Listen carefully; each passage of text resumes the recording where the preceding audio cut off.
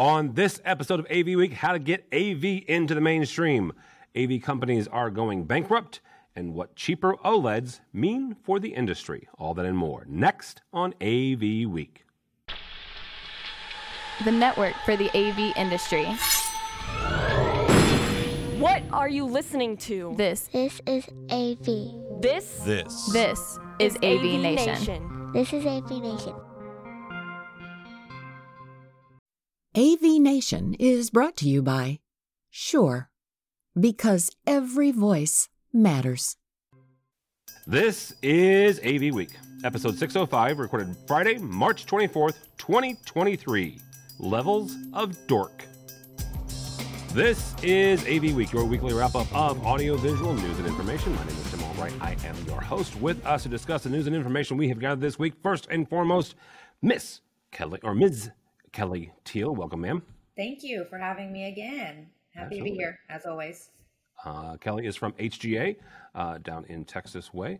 And with us is another Southern woman. Her name is Christy Mitchell. She is from Liberty AV out of Denver by way of Texas and Kentucky.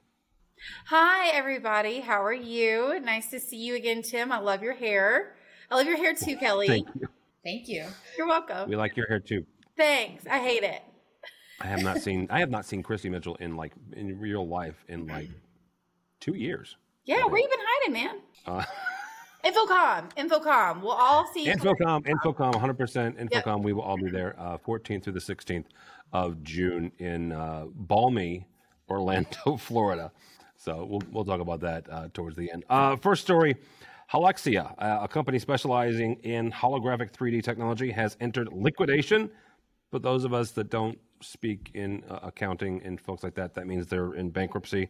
As of March 16th, 2023, according to the AV Magazine article, quote unquote, despite its groundbreaking work in the development of holographic displays and digital signage, the company struggled financially. It's ultimately led to the outcome. The liquidation process will involve the sale of Halexia's assets, potentially offering opportunities for other players in the industry to acquire valuable intellectual property and capitalize on the now defunct firm.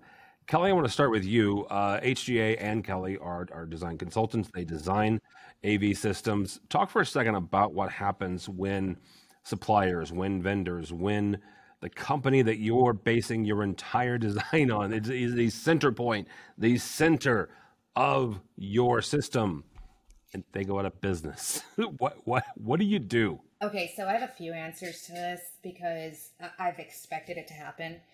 And so the first thing that's most important to us is it's going to be dependent on the type of company it is and how much of the product that we source and specify. And this company specifically, it wouldn't be a huge loss, but it's still, they're still going out of business. So the first thing we do is assess the impact, and also whenever we find out when it happened. So have we already put them in the design? Are we going to be using them in the future? Are they a big vendor that we use or work with?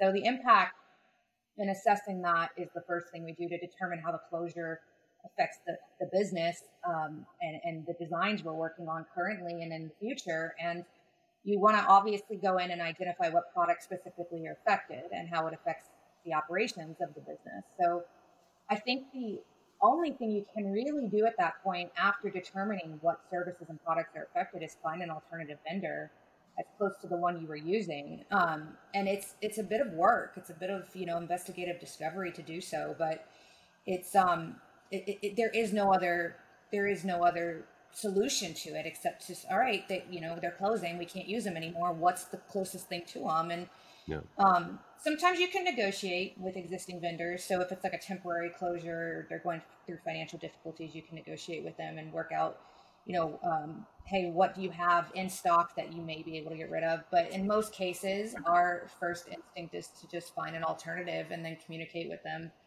about, what is the outcome of this. And hopefully it's nothing like, where it's a control system product or something major, but it affects us a lot, especially if it's a product we're already very familiar with, and having to relearn a whole new product. I mean, everything's similar, but you've been working with this vendor for so long. It's definitely, it hurts, but you just got to move forward.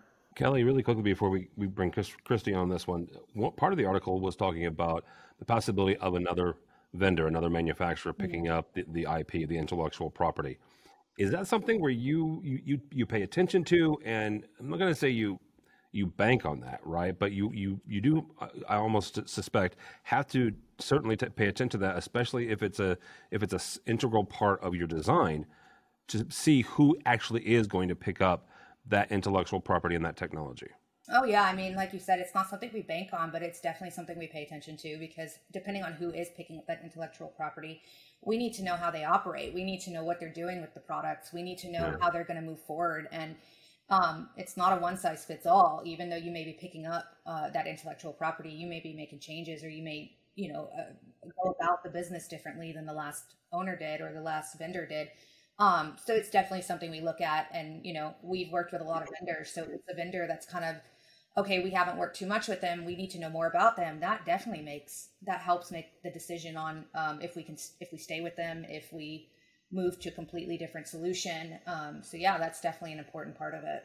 Christy, from your perspective, you've worked a lot with manufacturers. Right. So take it from the manufacturer side, and you're working with a dealer. You're working with an integrator who is working on a ginormous install, and suddenly, holy cow, they run into some financial issues here, and they're going out of business. How do you react as a vendor, as a manufacturing partner, to make sure that ultimately the end user, the AV user, is covered and is taken care of?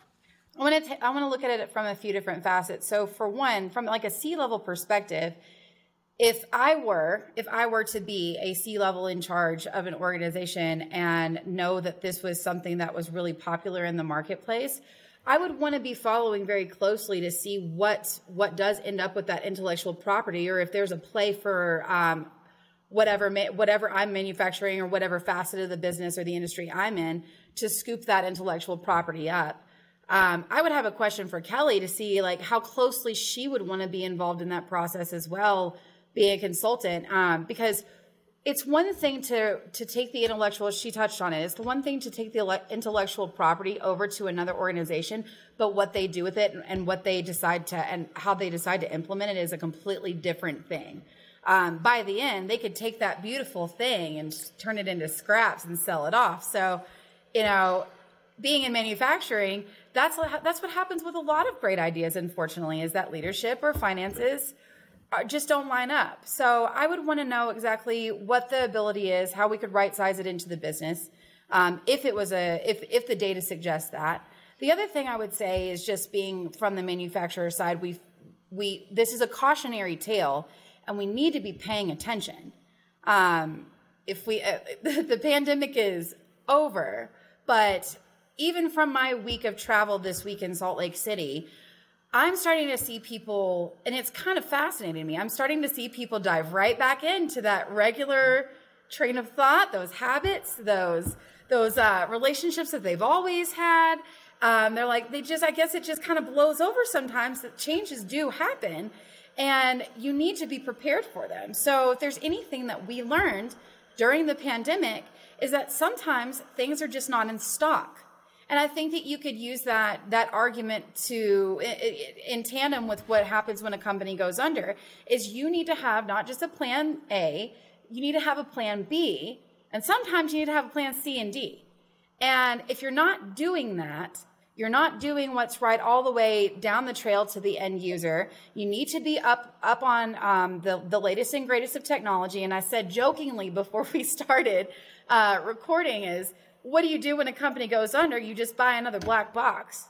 And I don't mean to be flippant, but I do. We're in the business of selling black boxes, but we're also in the business of relationships, and we are in the business of business intelligence and what we're doing. And we have so many tools at our disposal now than we did 20 years ago, with all of the data that we can mine to understand and move our organizations through challenges more efficiently. So whatever part of the business you're in, if you're manufacturing, to a design engineer, to a consultant like Kelly, to somebody just, boots on the ground, to a technician, I think that the takeaway from this is always be watching Tim's podcast and video cast and staying up on all of the latest and greatest information, because you never know what's going to happen. I did not pay her to say that. Shameless plug. It's funny you say that, Christy, because I feel like every time we do these, this gets brought up, whether it's in the aspect of there's no stock or there's stock delays. And now it's kind of like, okay, businesses might be going under. And we always come to the same conclusion that you need to have a plan A, B, C, and D. And, I expect there to be more liquidation, more closures. I'm sure that's going to happen. Unfortunately. Yeah, unfortunately. And it's, I don't think we're going to be looking at any improvement, even in stock issues, and everything being pushed out to Q4 of next year. Yep. I don't think it's going to let up till at least 2024. So this is something that's just going to be persistent until then. I mean, I'm a perfectly good plan B and A in manufacturing. So I have stock of lots of things. That was my own shameless plug. Well, let me ask you this, because both of you brought something up. That is, this is a cautionary tale, as Christy said. But Kelly, you're right. We are kind of different aspects of this. You said that there might be some other ones. Where else do we see? I mean, is manufacturing the one area that is most vulnerable here? Or is it dealers that are most vulnerable to going under? Why isn't it everybody? Yeah, it's everybody on a different scale. I mean, I think it starts with manufacturers, and then it kind of trickles down from there. And I think contractors are just as frustrated with not being able to get stock or having to hoard stock for future projects, prioritize who gets stock. I know it stresses them out. I speak to them all the time, especially when I have to find alternatives. I think it starts at a manufacturing level, which if you want to keep going up the line, it's even above manufacturers and whoever creates the product and the chips for the product. So, I mean, she said that one 4-letter word. Yeah. The forbidden word. I think that if manufacturers, I feel like are making progress to mitigate the stock issue, and they're trying to get product out. They're revamping the way they're designing some of these products to not rely so heavily on chips or rely on things that are needed for, like I said, control systems. But it just hasn't caught up yet. And I think it does start at a manufacturing level, but I do recognize that manufacturers in a lot of ways are trying to help mitigate that so that whatever they do is going to continue trickling down into the industry, from them to contractors to us. I would also like to say, you just inspired me. I think that in any level of adversity it breeds innovation. So when you said, we're all trying to figure out ways to do things now that don't involve certain things, that's a beautiful thing.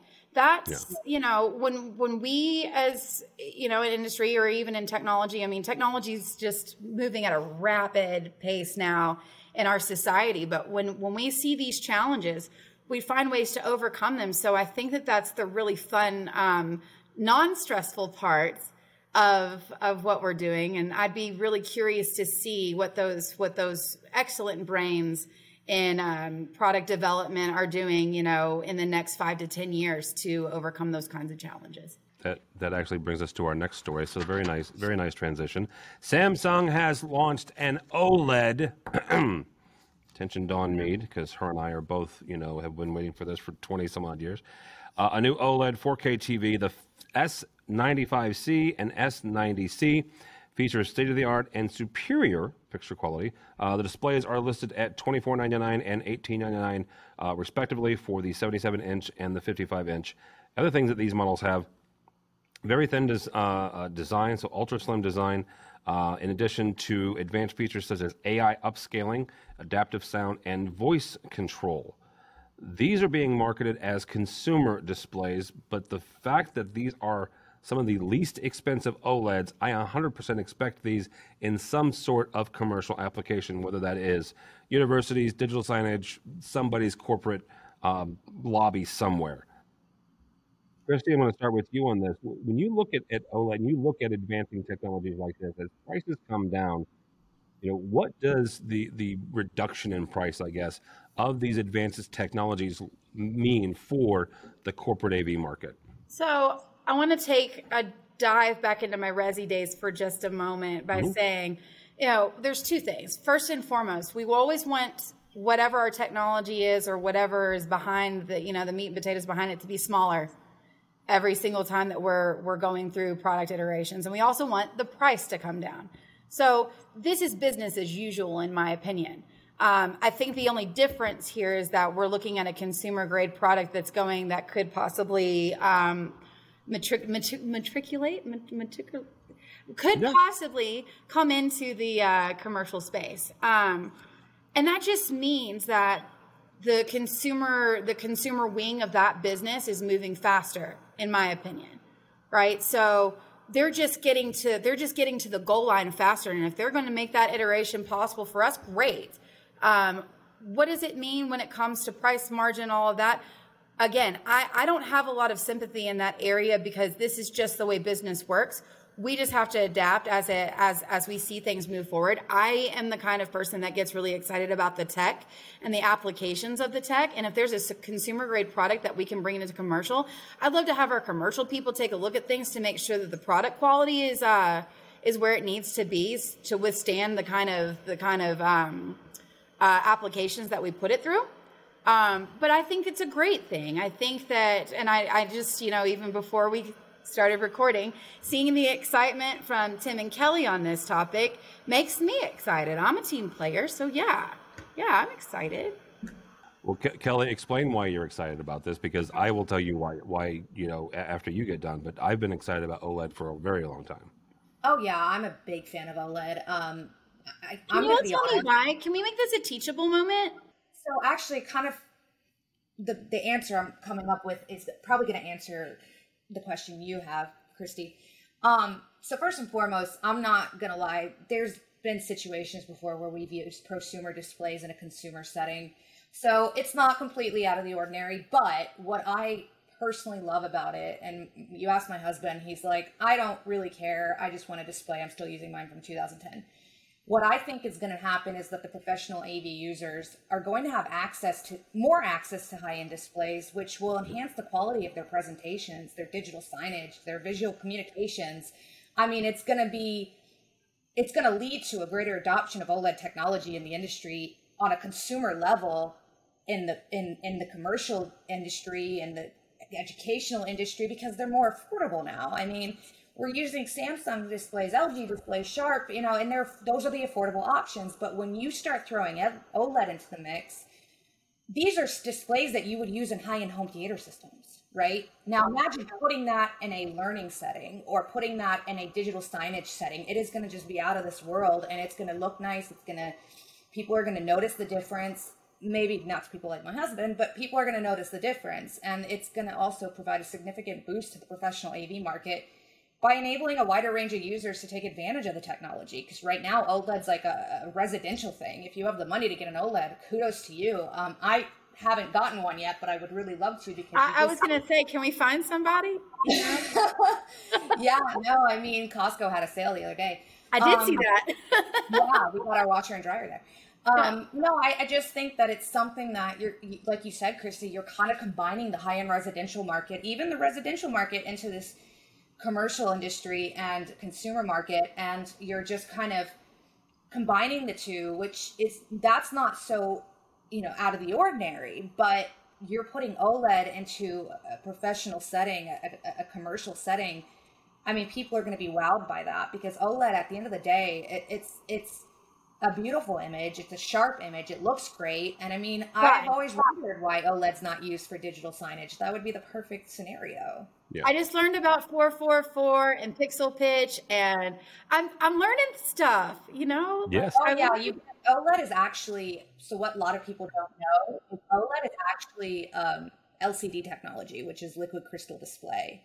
So a lot of people call them LEDs, OLEDs, but the actual screen, it's just the lights behind it. The actual screen is a liquid crystal display, which means deeper blacks, wider viewing angles, faster response times. So when you say, oh, that's an LCD display, people are like, what? It's an OLED. It's just the development of the lighting behind the display, but the actual display is LCD technology, which is pretty interesting. Cool. Thank you. Yeah, and from my perspective, it's one of these things where 100 years ago, when I was a technology manager, we had a kind of a philosophy where if residential technology advanced beyond what we had on campus, whether that was in a banquet hall or in a classroom, our facilities would automatically be discounted, maybe not consciously, but subconsciously, because the students or the faculty would walk in and go, oh, well, this looks worse than my TV at home. Right? So there's this pull now from resi into commercial for things like this, right? So I 100% think that, this is going to end up somewhere in commercial. Well, and to your point, Tim, just to tie this in a bow, just going back to like everything's always forward moving, and if somebody's doing it faster, like I always looked at the automotive industry. The automotive industry, when I was doing smart technology, was light years ahead of the residential sector. And I mean, there are different facets to that. You've got a different base to work with, foundation to work with. A car's a lot easier to work with than a house. But if their focus is more disciplined and they're able to do that, why not look at it? Why not adopt it? Exactly like you said back in the day. Absolutely. All right. Final story comes to us from actually our website. L Acoustics has been recognized by Fast Company as one of the most innovative companies in 2023. This honor comes in recognition of L Acoustics' groundbreaking audio solutions, including, of course, their flagship Lisa immersive hyper-real sound technology. This is, in addition to that, it's also their deeply engaging audio experience and the company's commitment to innovative excellence and customer satisfaction. Kelly, I want to start with you. The thing that struck me here when this came across my desk, Fast Company is not a trade magazine, right?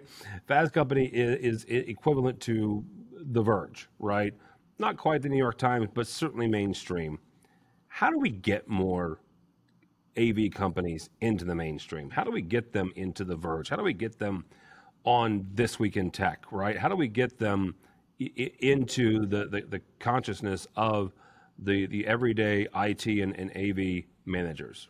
Yeah, that's a good question, because AV is always an afterthought. It's you talk to people about what you do for a living, and when I say technology designer and I bring up the AV part, it's always a huge question. What does that mean?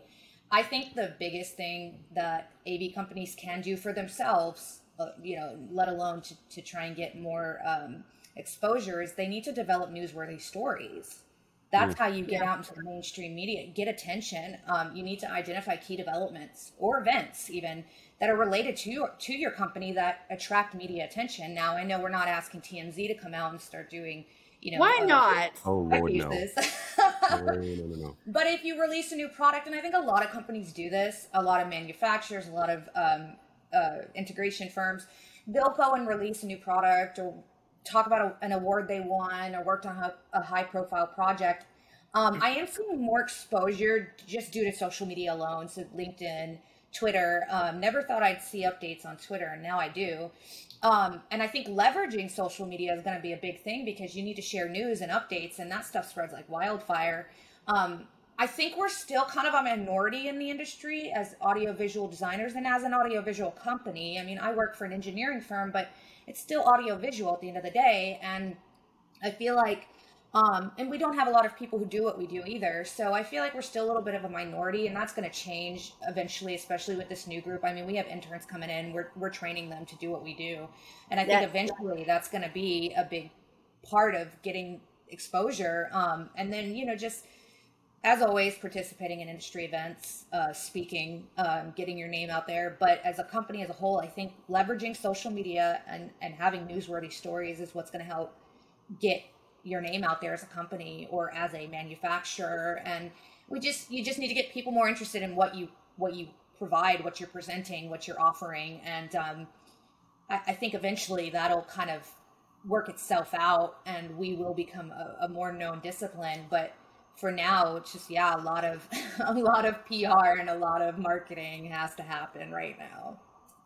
All right, Christy, same question. How do we get mainstream? So I have 3 bullet points that I've internalized. Okay. And a PowerPoint presentation. Everybody sit back. We need 2 slides. Oh my God. But she's such a, we all do that. That's like a dad joke at this point. Okay.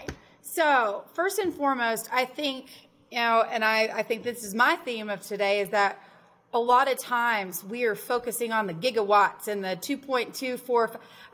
And this is maybe me being a salesperson and being later into the industry, but me being later into the industry, I think I have a different perspective on it, because we get to a level of dork that is just wow, and I love it. But people that don't understand AV technology and 1.21 gigawatts, from Back to the Future, they're not going to get it. Like, we have to find a way to do that. And how do we do that? And I love the testimonials. I love the projects that we get put into the limelight. But what if we spoke more about solution selling, or solutions that AV comes up with, really creative problem solving, things that we're looking forward to in the future, things that we're doing to future-proof now. And I think another branch to that, this isn't part of my bullet points, this is in Appendix B, is that, we're looking at IT all over the place.